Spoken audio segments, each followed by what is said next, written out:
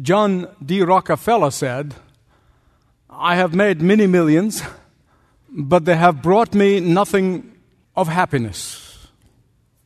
Railroad magnate William Henry Vanderbilt, he was the richest man in the world at the time of his death. Before he died, he said, "The cares of $200 million is enough to kill anyone.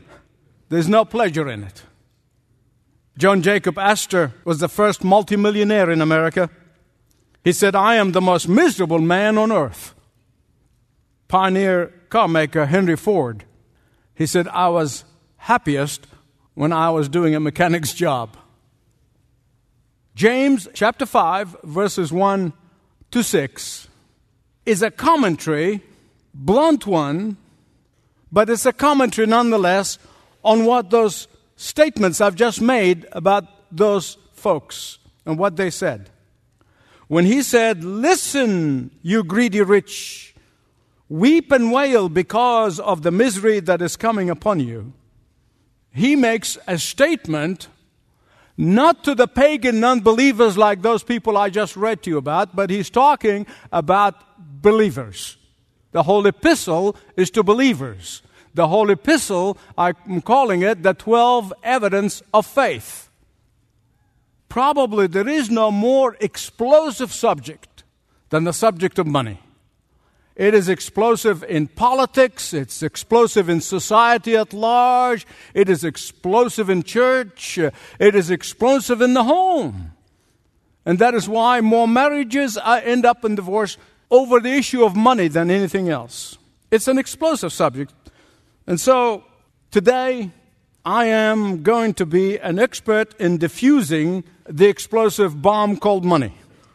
And there are several things that you must keep in your mind and in your heart as you listen to these words from the Apostle James. First of all, I want to tell you, James is not speaking about money. He is speaking about the use of money. Second thing is this. Remember, everyone has their own view on the subject. And I'm not here to change your views. I'm just here to point you to the Word of God. The third thing I want to tell you is this. Nowhere in the Bible, I want to repeat that, nowhere in the Bible does it ever say that it is a sin to be rich. In fact, the Bible gives us a number of people who were wealthy. These are biblical heroes. And God used them to use their wealth in order to bless the world, literally. Think of Abraham. He was probably one of the richest people on the earth at the time. King David, King Solomon, King Jehoshaphat, Hezekiah. In the Gospel of Luke, they tell us about the wealthy women who supported the ministry of Jesus. Joseph of Arimathea, Philemon, Barnabas, Lydia, just to mention a few. So please, please, please, you must understand that the Apostle James is not talking about rich people as an economic class. He's not. He is not saying that it is a sin to be wealthy. And so in chapter 5, verse 1, when James addresses those who use their wealth the wrong way, he is addressing those who use their wealth in sinful means. Those who use their wealth in destructing lives of others. The Apostle James is addressing those who make money to be their God. And that happens whether a person has $100 or $1 million. Makes no difference. James is addressing those who have placed their trust in their possessions, whether they are meager or much.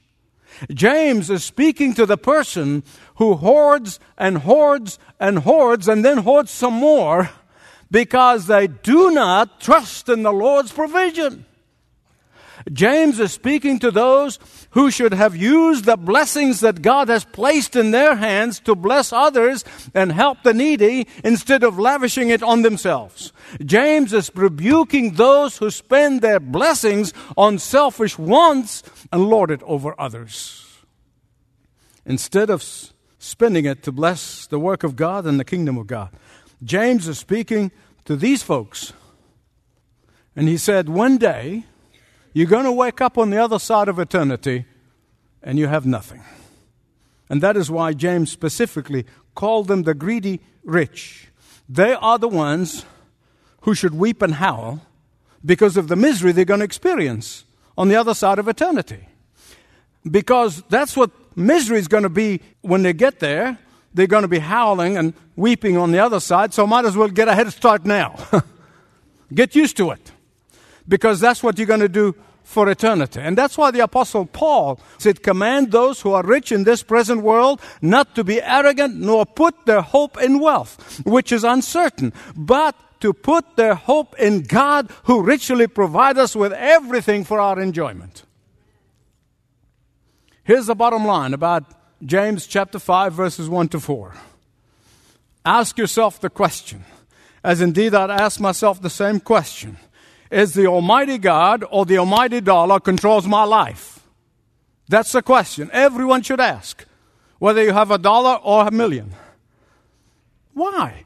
Because riches tend to give us false feeling of self-sufficiency. Don't kid yourself. Unless and until you see that God is the one who gave you everything, you are subject to this temptation. But lots of people say, God gave me everything I have comes from God, and then they end up spending it on themselves. When money provides all we need, when money comforts us, when money entertains us, when money makes us feel that we are in control, when money fills us with pride of success, it's easy to live as if you don't need God. You say, I need God, but it's easy to live as if you don't need God. Why? Because it is God's plan that He Himself meets our needs and be our comfort. It is God's plan that His work should be our diversion. It is God's plan that God Himself completes us, that He fulfills us, and that He comforts us. Knowing and living with that knowledge that God is the one who gave us all things to use for His glory humbles us. What is James doing? James is expounding of what his half-brother Jesus said in Matthew chapter 6, the Sermon on the Mount. And what did Jesus say? He says, do not store up for yourselves treasures on earth. Why? Where moth and rust destroy, and where thieves break in and steal. But store up for yourselves treasures where? In heaven, where moth and rust do not destroy, and where thieves do not break in and steal. The truth is this, please listen carefully. Your true statement of net worth is not the few things you got, the car or the house and the few savings. No. Your true statement of net worth is everything you sent on ahead to heaven. That's your statement of net worth. Because that's what will be on the other side. You know, hear people say, we can't take it with you. The Bible said you can. You send it on ahead. When you die, what happens? The IRS is going to grab a bunch of it, and the rest goes to your descendants. And as Solomon said, who knows whether they're wise or foolish? I heard a person the other day said, you know, misers isn't much fun to live with, but they make wonderful ancestors. Listen, we get into trouble when we either deliberately or voluntarily forget that God owns everything. He owns all of the gold. He owns all of the silver. He owns all of the real estate in the universe. And God is looking for channels through whom He can do His work. God is looking for conduits. God is looking for distribution centers. That's what God is looking for. God is looking for people who understand and delight in passing on the blessings to others. And so He gives us some of that stuff. And that is why James, speaking to that Christian who squanders God's blessings on themselves, he is saying to that person that you are not demonstrating the compassion of Christ. He is saying you do not represent the values of Christ. That person is not obedient to Christ. And that is why the use of your material possessions is that evidence number 10 of the 12 evidence of faith. We're getting close to the end. It makes no difference to God whether you're rich or poor. It really doesn't. Because wealth and poverty is simply a circumstance of life. What matters to God is whether you trust Him fully with what He placed in your hands or not. That's really what matters to God. If you are a believer, the Bible said you have passed from judgment of hell into eternal life. You already passed that judgment. It's very clear. I don't want you to misunderstand me. But what he's saying here, he's not talking about the eternal judgment of hell. For those of you who are in Christ Jesus, you have crossed that eternal judgment. So what is he talking about? He's talking about exactly what Paul talks about in 2 Corinthians chapter 5, verse 10. Let me read it to you. For we must all, he's talking about we and all. Believers, right?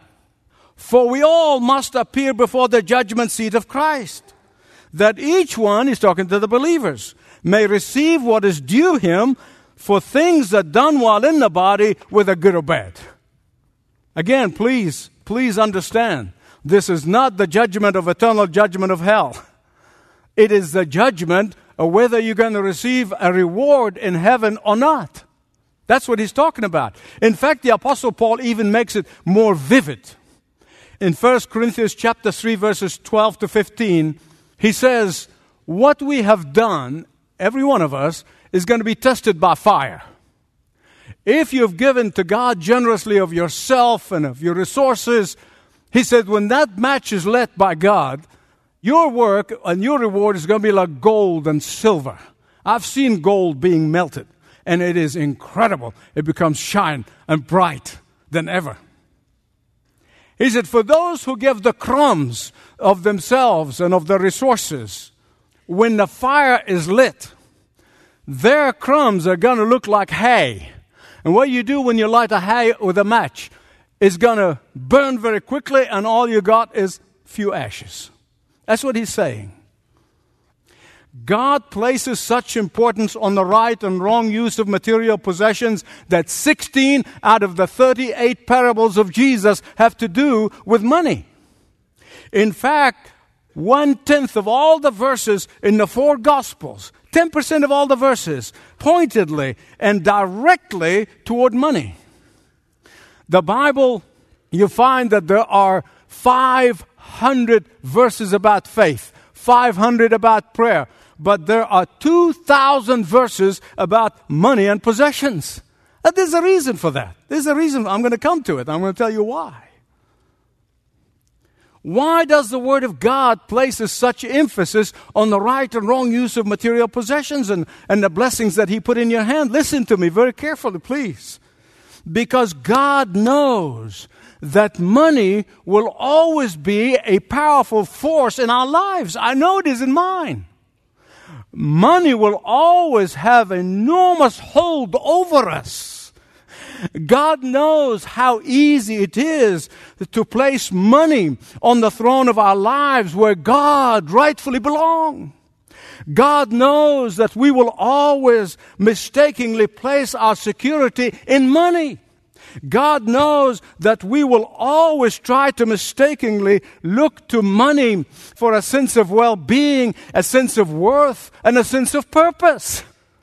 God knew that we would be inclined to work and sacrifice for money. God knew that money is His number one competitor. Did you know that? It's His number one competitor. A few years ago, a comedian by the name of Jack Benny, he always portrayed himself as a stingy tightwad. In one of his famous sketches, he was walking across the street when he accosted by a gunman who demanded, your money or your life. And basically all he got back in response was a long drawn silence. And the robber was getting frustrated, and he growled again. He said, I said, your money or your life.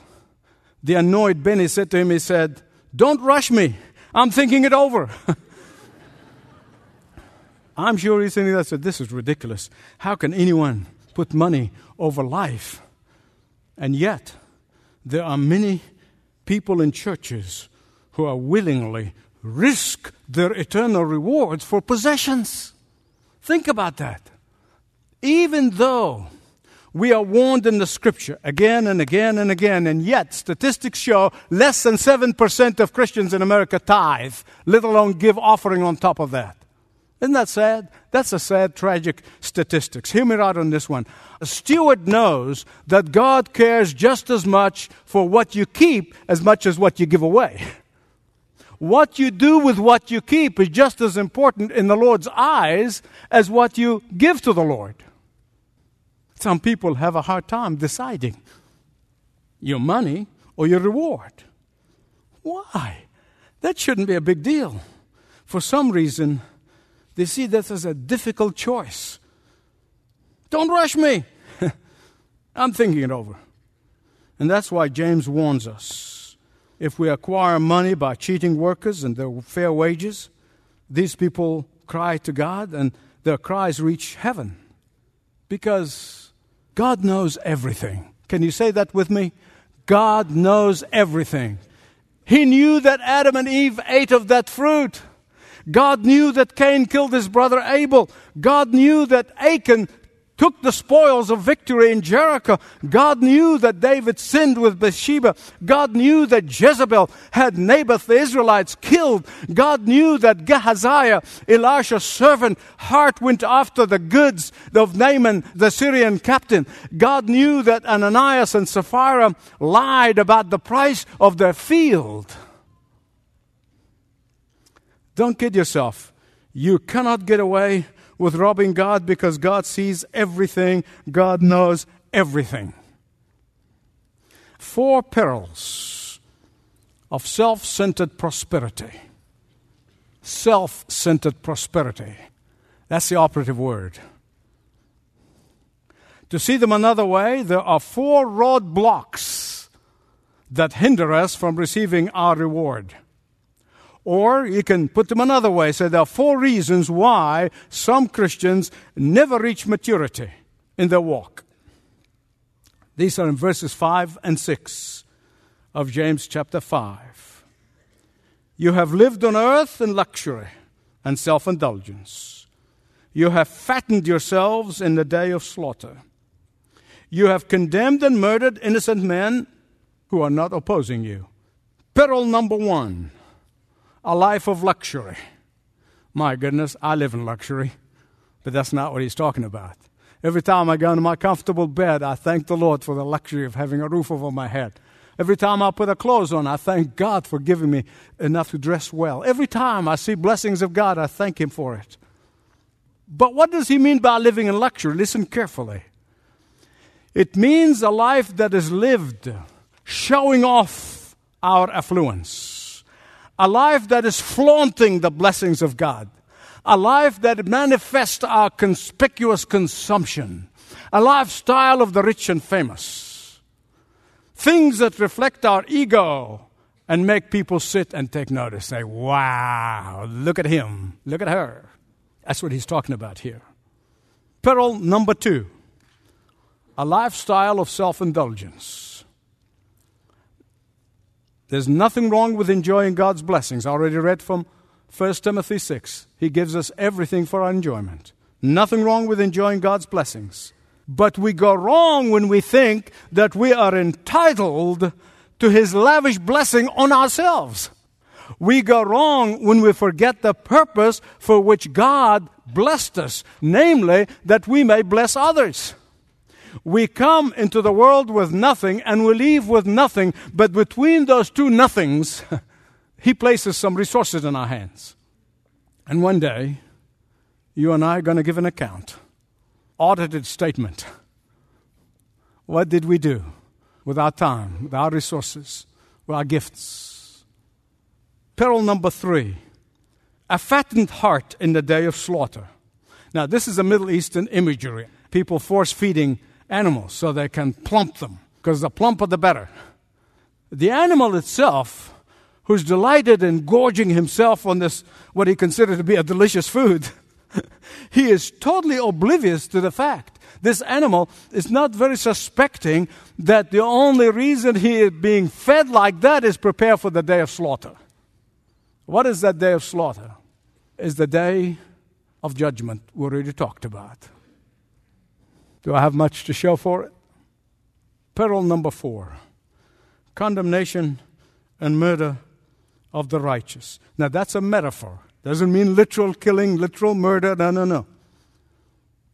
But there are some people who call themselves Christians and they're only Sunday Christians. For the rest of the week they live like the devil.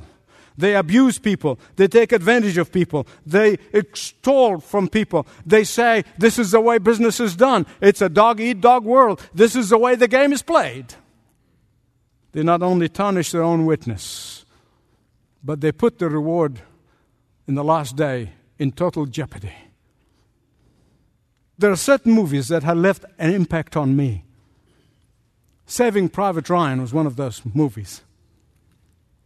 When the man in the end says, tell me that I lived a good life. I said, oh, I wish you know Jesus. Another movie that left an indelible mark on me is Schindler's List. Mr. Schindler, who saved hundreds of Jews from certain physical death. In the end of the movie, they have this big gathering and they send him a letter to thank him. And they gave him a gold ring. He gets so overwhelmed by their gratitude. He gets so overwhelmed by their thankfulness. And he says, I could have done more. I could have done more. And I could have gotten more people out. Why did I keep this limousine? I could have got rid of it and have saved 10 people. Why did I keep that gold pin in my lapel? I could have got rid of it and I got 2 more people out. I could have done more. I could have saved more people. Now, beloved, listen to me very carefully, please. I don't use this frivolously. This is a picture of some Christians on the day of white throne judgment who will be regretful of what they have not done for Christ that they could have done. They will say, I could have gotten rid of this, I could have gotten rid of that, I could have done more, I should have given up these frivolous things. If it helps save people, help people, bless people. Why didn't I do more for the work of God? Why didn't I do more for those in need? I could have done more. I could have saved more. Instead of spending on frivolous, silly things and worthless things in life. I could have done more. Father God, what an honor and a privilege and joy to know you and to know that our eternity is sure. But Father, I pray not a single person here who would get into heaven with the skin of their teeth. I pray in Jesus' name that not a single person would regret what they have not done in this life for you, the one who did everything and gave everything up for us, your life, Lord Jesus. It is in your name that I pray. Amen. Thanks for listening to this message from Dr. Michael Youssef, recently featured on Leading the Way. If you'd like to know more about us, please visit ltw.org. That's ltw.org.